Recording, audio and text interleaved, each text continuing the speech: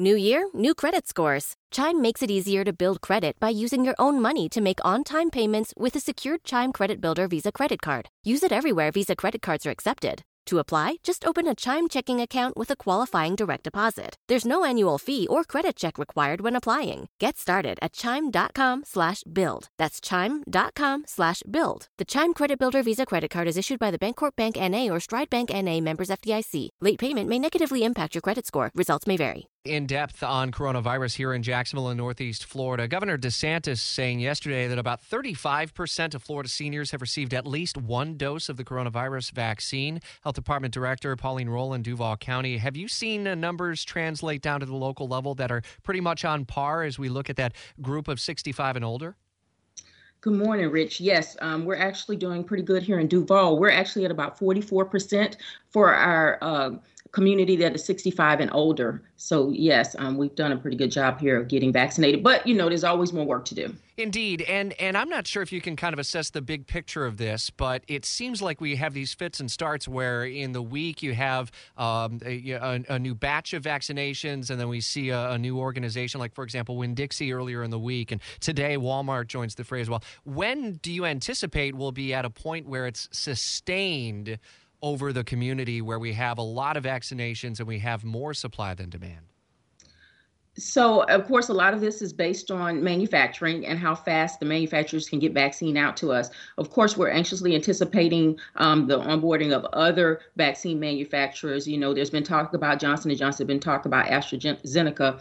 And so these opening up of other avenues like Publix, Walmart is preparing us for when it's time to move on to other groups, such as our essential workers and our general population. I believe Governor DeSantis is laying the pathway for us to be prepared to do mass vaccinations at some point. Again, a lot of that is going to be dependent on availability of vaccine. Every week we find out about our allotment, and at this point we continue to get an allotment of vaccine, but the floodgates haven't quite opened yet. Do you see it as being multiple months before we move into that next phase overall? What expectations has the governor set so far at the local level?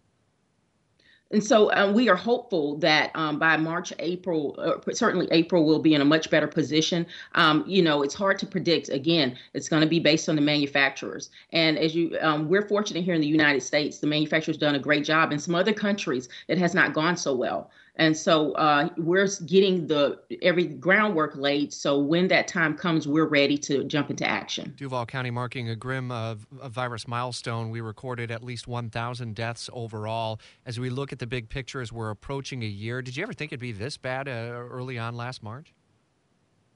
No.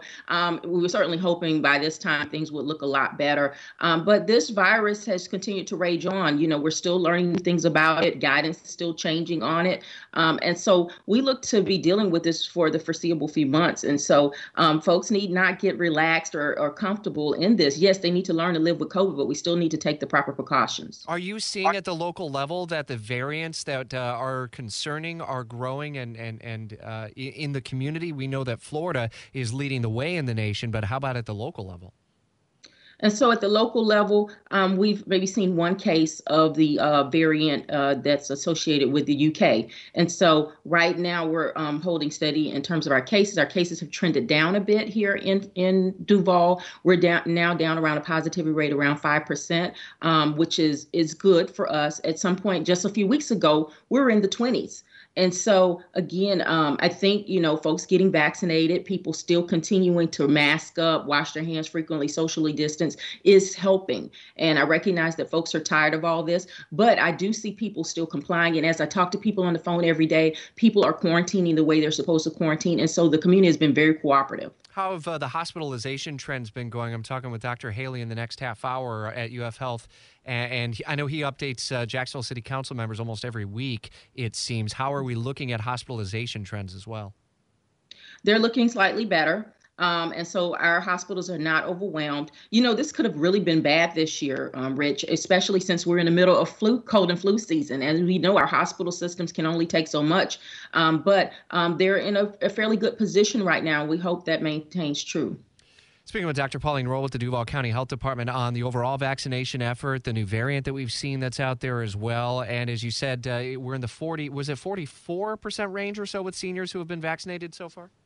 Yes, 44%. Yes. Are you And getting? Go ahead. And we've vaccinated over 94,000 people here in Duval, period, across all platforms, whether it be Prime Osborne, Regency, long-term care facilities, the city sites. And that was my follow-up question, was not only the sheer number that you're seeing, but also are you noticing in recent weeks as the vaccine is coming on board and people are having a chance to hear from someone who has it or has received it and is doing okay, is that changing people's perceptions of the safety of this and whether or not they ultimately want to get the shot?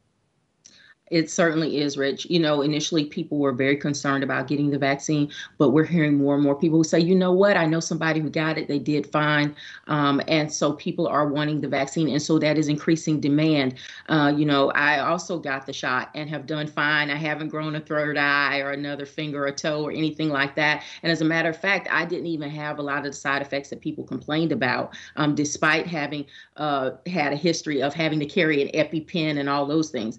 And so people are starting to take more of an interest in the vaccine across the board. All ethnicities are interested in getting this vaccine at this point. What will be the next phase of mass vaccination areas? Currently, we see the Regency site at the Prime Osborne Convention Center, and certainly if you contact your local health department, you're able to get some insight. Each county may be operating in a little bit of a different way. Do we have plans in place, for example, to partner with the NFL at TIAA Bank Field? What is that looking like over the coming weeks? Well, right now, the Prime Osborne is scheduled to close February 19th. February 19th will be the last date that people can get their second dose of vaccine there.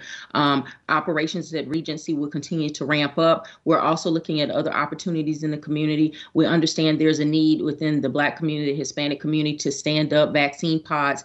There's been a lot of discussion around that. The city is involved in those discussions as well as our regional and state partners. And so we will be looking to expand hopefully in the next coming months as the vaccine supply increases. As the data is continuing to come in and month by month you're able to assess it, what have you seen in Duval County as you scrutinize the numbers of who has been greatest impacted by this? Is it indeed holding the trend nationally where Black Americans and women are coming down with the virus more so than other races and genders? Yes, it's certainly been the same here. And understand what it is with Black and brown communities. In a lot of instances, you have multi-generations living in the same household.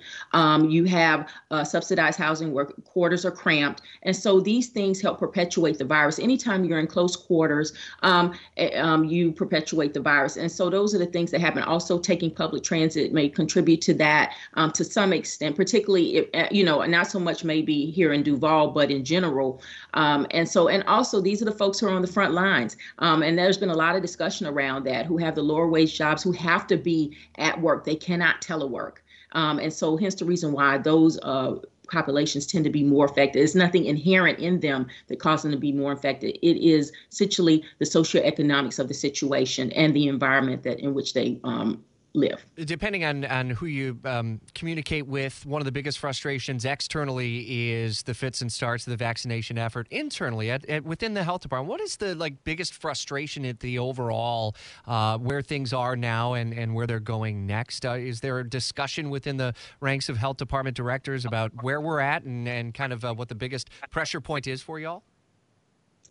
Feeling like there's just not enough vaccine. We were ready to do this across the state and just feeling like, oh my gosh, there's just not enough for the demand. And honestly, I'm probably one of the skeptics. I was surprised at the number of people who wanted the vaccine because I was hearing a lot of people were not interested. And so I'm one of the few people that was actually surprised at the number of people who want the vaccine. But across the state, just the whole thing of not being able to get the number of vaccines that we know we can get into arms.